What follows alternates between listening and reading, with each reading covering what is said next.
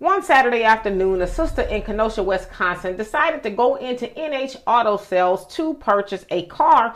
And somewhere along the line, she decided to change her mind. And so she said she realized later that evening that she left her license there, and she called them and said, if I was to send you $5, would you send me my license via the mail? And they said, yeah. But before the license got to her, a video was sent to her via Instagram, and this is what they, being Brian Slavin, the car salesman, did to her license. Check it out. This happens. I just want to see what else is going to happen. What happened?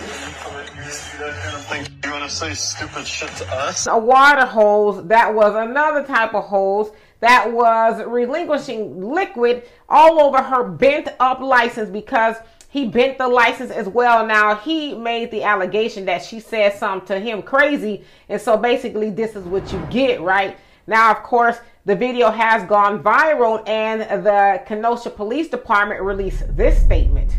KPD is aware of a disgusting act of disrespect toward a person's property, a video of which being widely shared on social media. We have been in contact with the victim and are working with that person on the investigation. KPD is also aware that this video has been viewed a lot. We are aware of the threats being made to the immature culprits and their business. While we can understand that viewing this video causes emotional reactions, we cannot and will not tolerate any acts of violence toward those responsible or associated with the business or the business itself. So they're basically saying boys will be boys.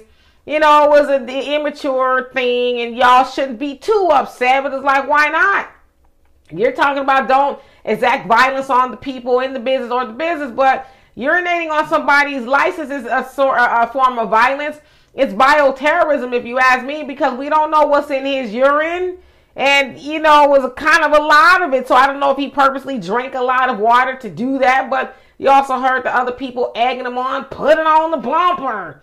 And so the other thing that concerns me is with people like that of the mayonnaise militia is those are some of the same people that's serving us our food. Now that is some food for thought, right? But anyway, I digress.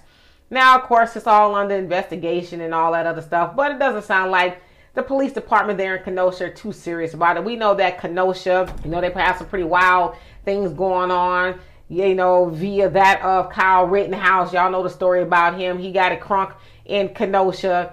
And so, you know, again, this is the boys will be boys. It's harmless type of thing. But, yeah, how would they like it if those same guys urinated on their mama's license or something like that? They wouldn't like that. Or how about if it was a brother that, I almost said something, I'll be clean, did what they did to a white woman's license? All hell would have broken loose. And so just another example of white people being mad because they can't have their way. The lady didn't want to buy a car from you. She probably sensed that you were a jerk. Now imagine if she did buy a car, she'd have put money in your pocket, and that's how you feel about her.